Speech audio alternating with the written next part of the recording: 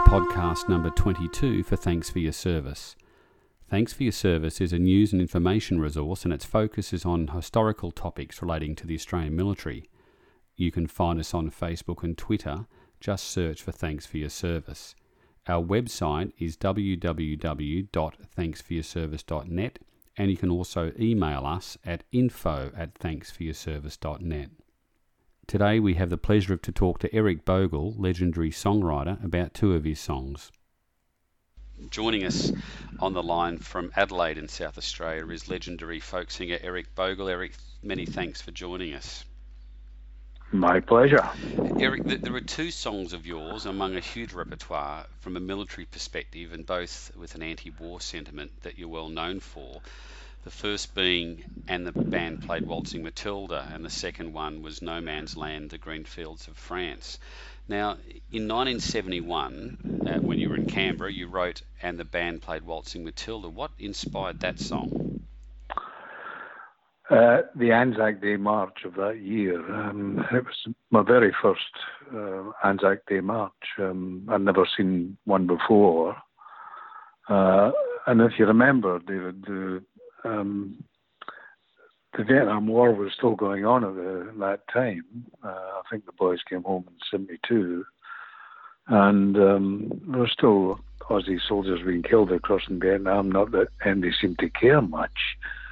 But there was big moratorium movement, as you remember then, anti-Vietnam War. So the march was, there was protests and there was disruptions and all that sort of stuff. Very different to what we get now.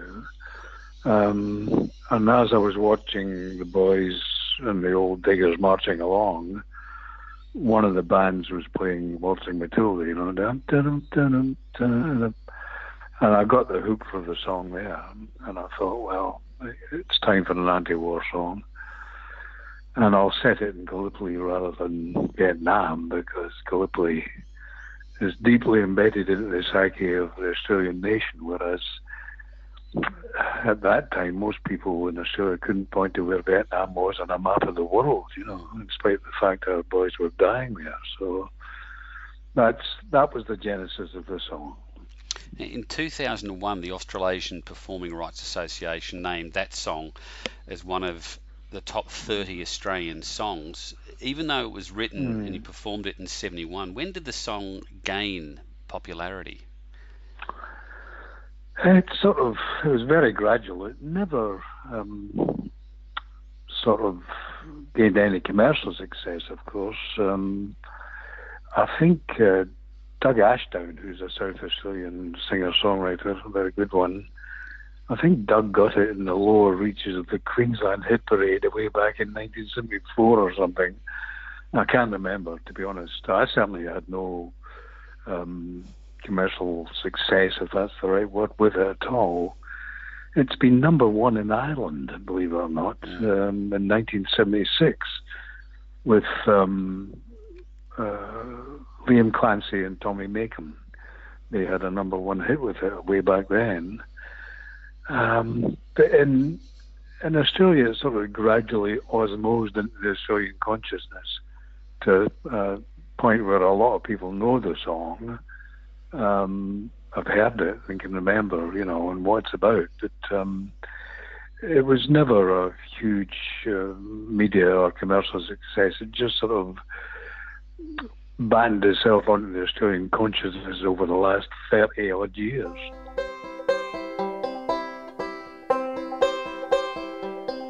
Now when I was a young man, I carried me pack, and I lived the free life on the Rover. From the Murray's green basin to the dusty outback, well, I waltzed my Matilda all over. Then in 1915, my country said, son, it's time you stop rambling, there's work to be done. So they gave me a tin hat and they gave me a gun, and they marched me away to the war. and the band played Waltzing Matilda as the ship pulled away from the quay. And amidst all the cheers, the flag waving and tears, we sailed off for Gallipoli. And how well I remember that terrible day, how our blood stained the sand and the water, and of how in that hell that they called Suvla Bay, we were butchered like lambs at the slaughter. Johnny Turkey was waiting, he'd primed himself well.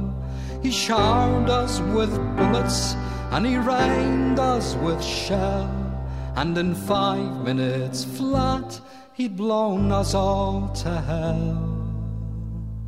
Nearly blew us right back to Australia. But the band played Waltzing Matilda when we stopped to bury our slain. We buried ours and the Turks buried theirs. Then we started all over again. And those that were left, well, we tried to survive in that mad world of blood, death and fire. And for 10 weary weeks I kept myself alive, though around me the corpses piled higher. Then a big Turkish shell knocked me arse overhead, and when I woke up in me hospital bed and saw what it had done, well, I wished I was dead. Never knew there was worse things than dying. For I'll go no more waltzing Matilda all around the green bush far and free. To hum tents and pegs, a man needs both legs. No more waltzing Matilda for me. So they gathered the crippled, the wounded, the maimed, and they shipped us back home to Australia. The legless, the armless, the blind, the insane, those proud wounded heroes of Suvla. And as our ship pulled into Circular Quay, I looked at the place where me legs used to be, and thank Christ there was nobody waiting for me. To grieve, to mourn, and to pity. But the band played Waltzing Matilda as they carried us down the gangway. But nobody cheered, they just stood and stared. Then they turned all their faces away. And so now, every April, I sit on me porch and I watch the parade pass before me. And I see my old comrades, how proudly they march, reviving old dreams of past glories. And the old men march slowly, all bones stiff and sore. They're tired old heroes from a forgotten war. And the young people ask, what are they marching for? And I ask myself the same question. but the band plays Waltzing Matilda, and the old men still answer the call. But as year follows year, more old men disappear. Someday no one will march there at all. Waltzing Matilda, waltzing Matilda, who'll come a-waltzing Matilda with me? And their ghosts may be heard as they march by that billabong. Who'll come a-waltzing Matilda with me?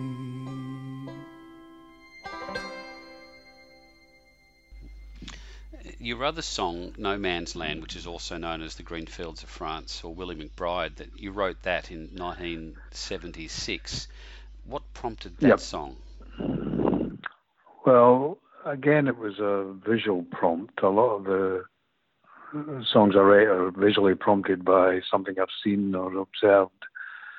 In the autumn of that year, my wife and I were in northern France and Flanders and Belgium, and we went round for a couple of weeks. We went round all the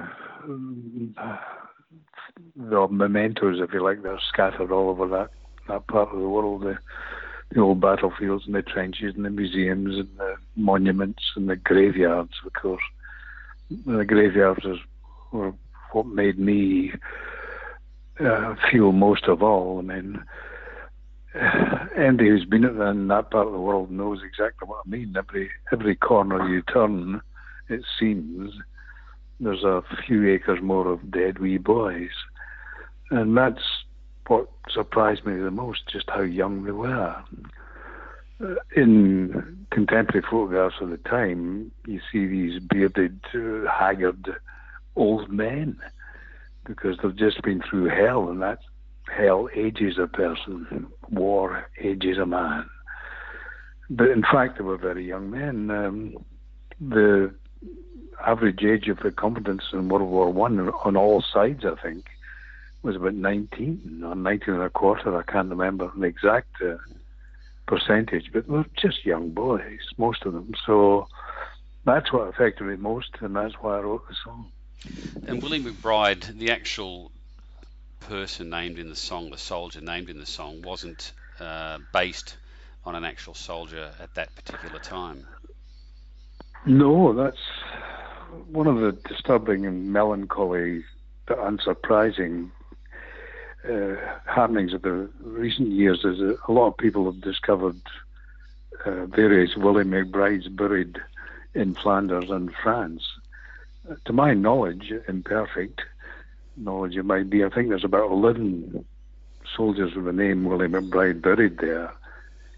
Given the millions that were killed, it's unsurprising, but it's still, sad.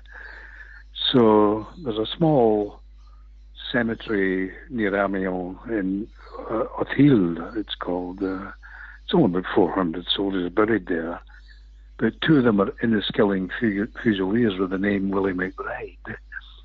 And that's where most of the people who visit that cemetery think that's where the song was engendered.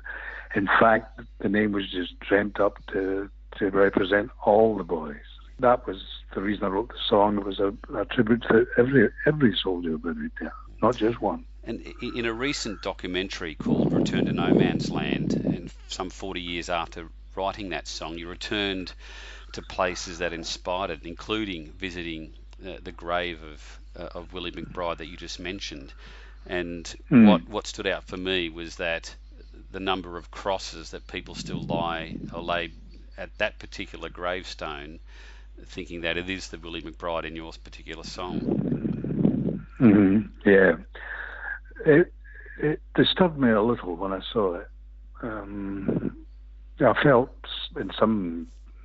guilty for some reason, I thought, well, this is not the man I wrote the song about. But then my wife, who's a common sense Aussie girl from Melbourne, she pointed out, she said, look, it doesn't matter, Eric. I mean, if your song has inspired people to pay tribute to these boys, any of these boys, then the song has worked. You know, it doesn't matter. And I thought, she's right. If the song has brought the fate and the courage and the sacrifice of these boys to a lot of people's attention, then that's what the song wanted to do. So, yes, I could live with it after that. The song was recorded, again, it was one of my songs that reached number one in Ireland. Ireland's been very good to me, thank God. And it was recorded by Eddie and Finbar Fury, the Fury brothers, way back in 1980.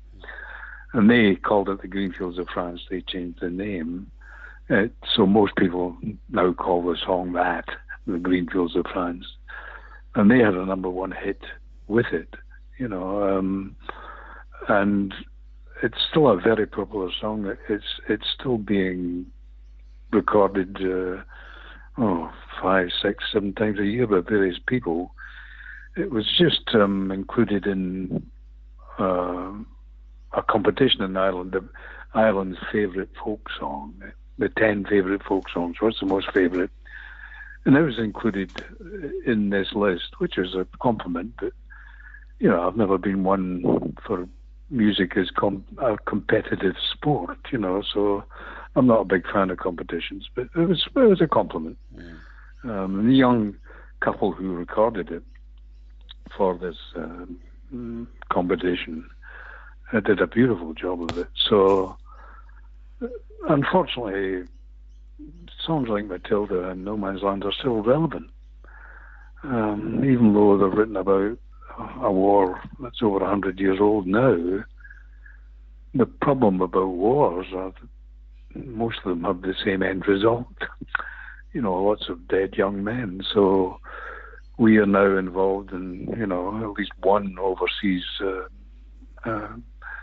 deployment in Afghanistan, and we're still people are still dying across there. So, and there's various other trouble spots all over the world.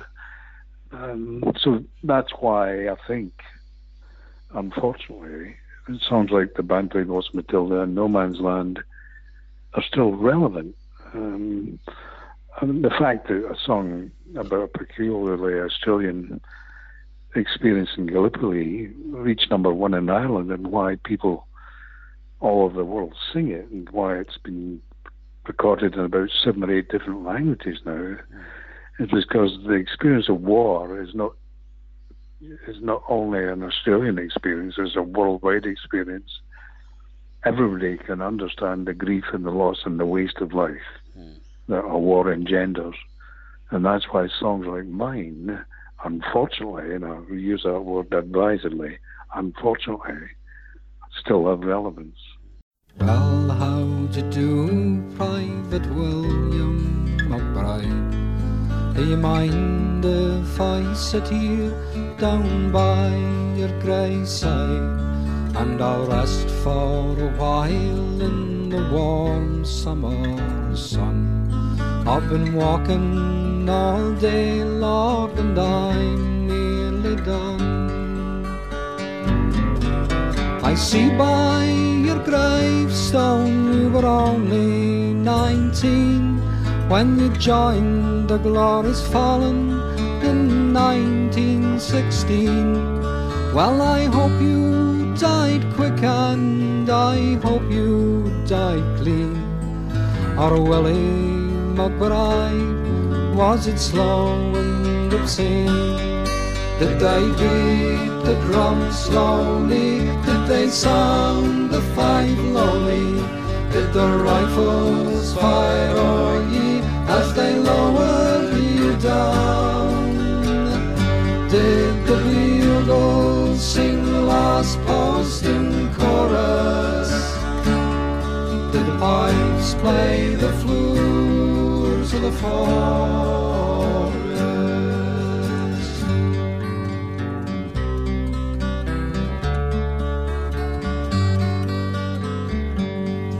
And did you leave a wife or a sweetheart behind? in some faithful heart is your memory enshrined. And though you died back in 1916, to that loyal heart are you always 19? Or are you a stranger without even a name, forever enshrined behind some glass pane, in an old photograph torn and tattered and stained, and fading to yellow in a brown leather frame? Did they beat the drums slowly? Did they sound the fife lonely? Did the rifles fire o'er ye as they lowered you down? Did the bugles sing last post in chorus? Did the pipes play the flutes of the forest?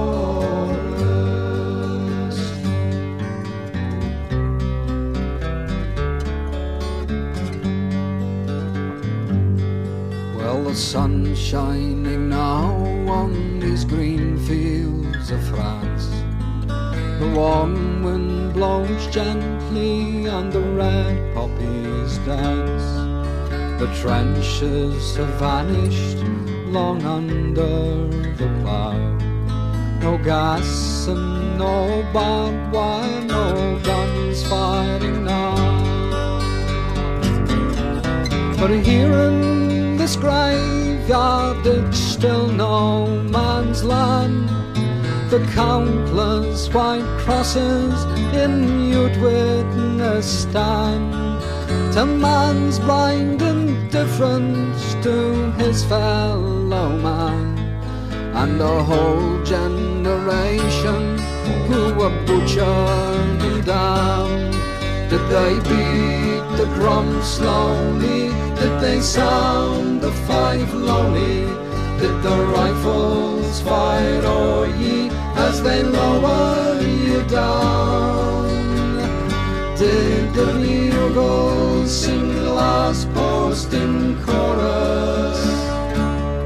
Did the pipes play the flutes of the forest?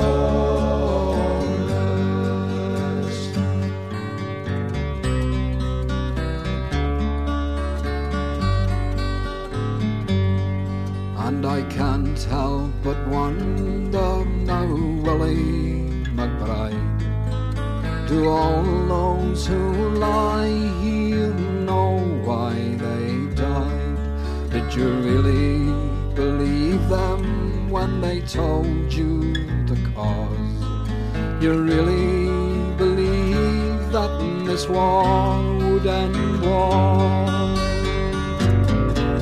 The suffering, the sorrow, the glory, the shame, the killing, the dying, it was all done in vain.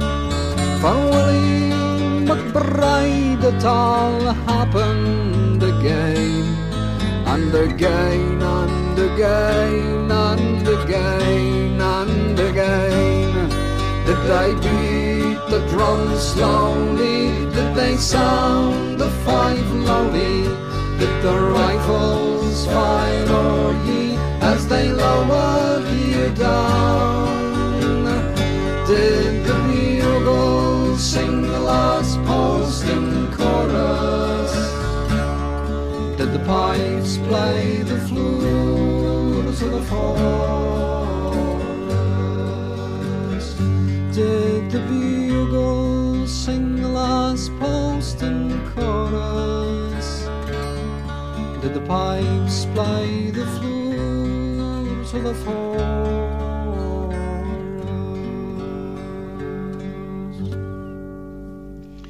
Eric, in January 1987 you were appointed a member of the Order of Australia in recognition of service to the performing arts as a songwriter and singer. I mean, you're well known for many other songs. You toured in 2018. What's Eric Bogle doing now?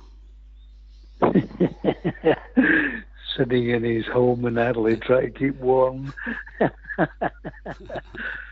I'm still very much involved musically. I'm still trying to write songs. I'm still, though that particular well is I've visited it so many times now that it's difficult for me to come up with something or some subject that I haven't already written a song about over the last 40 years. The impetus for any creative art is that you've got to care. You've got to care what's happening. You've got to have faith. You've got to have optimism. And that's what creates paintings and great art. I'm not saying mine's is at all. But, and I'm still, my optimism isn't as much as it used to be, but I still care what happens to the human race. I still care what happens to Mother Earth. And as long as I feel like that, I'll keep writing songs to try and express a personal point of view. Right from day one, I wrote the songs not really for public consumption. That was just a byproduct and a bonus. I wrote them for myself, to try and make sense of the world I was living in and my attitude towards certain things, So it helped me crystallize my feelings and helped me express myself and helped keep me sane. That's still the case. I'm 75 years old in September. Now, that's a fairly big number. Everybody keeps saying, age is just a number.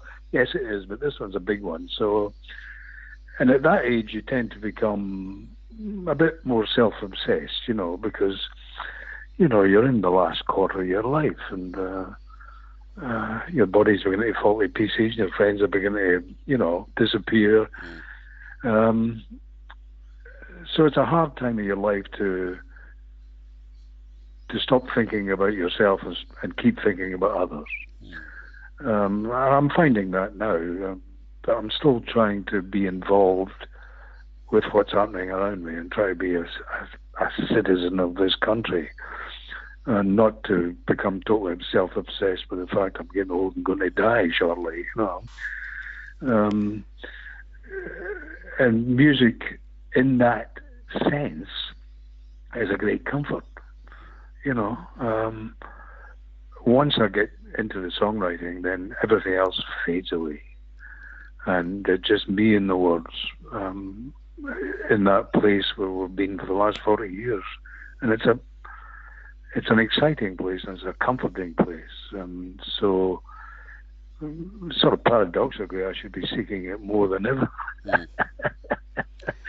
So, as far as physical touring goes, I don't do nearly as much as that. I just don't travel all that well these days. But I still do the occasional festival gig or the concert just to keep my hand in and remind people I'm still around. And what else can I do anyway? This is what I've done for the last 40, 50 years of my life. So until I fall over, David, which will hopefully be around 2045 AD, I'll keep doing what I'm doing, or at least I'll try. In spite of all the other, challenges and grief, I remember reading C.P. Sassoon's book many years ago, and he had a phrase in one of his descriptions when he was in the Western Front, and I trudged back into the deepening grief of life. And that's a phrase that I've always remembered. And as you get older, it tends to be more relevant. But, I'm not dead yet.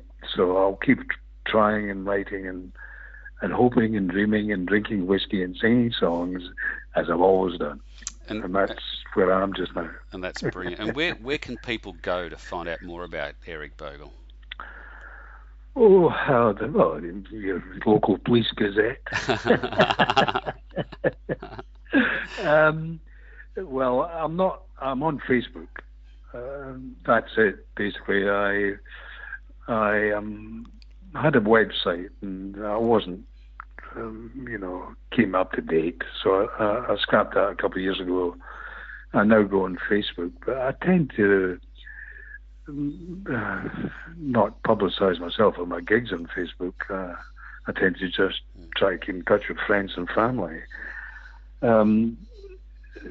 I can't, I don't have an agent and I don't have a publicist. I sort of arrange my own gigs. I wait for the phone to ring and somebody offer me money.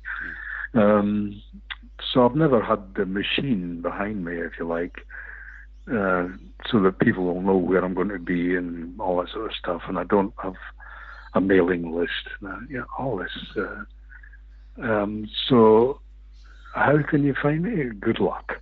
My gigs are well hidden, but the word gets out somehow. It does. My friends on Facebook page say, "Oh, Eric's appearing at this and that," and people still seem to turn up. So, but I'm not Ed Sheeran.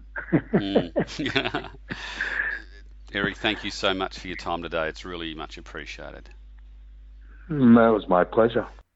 That's the podcast for today. You can find the relevant links discussed in this podcast on our Facebook page. We're keen to hear your feedback. Leave a comment on our Facebook page, and if you're listening to us via iTunes, please leave a review. Finally, if you're interested in sponsorship or support of this podcast, head to our website or email us. You can also support us via Patreon. The link is www.patreon.com/thanks for your service. The version of the last post is courtesy of Rachel Bostock. You can find links to her music on our website and Facebook page. Thanks for listening.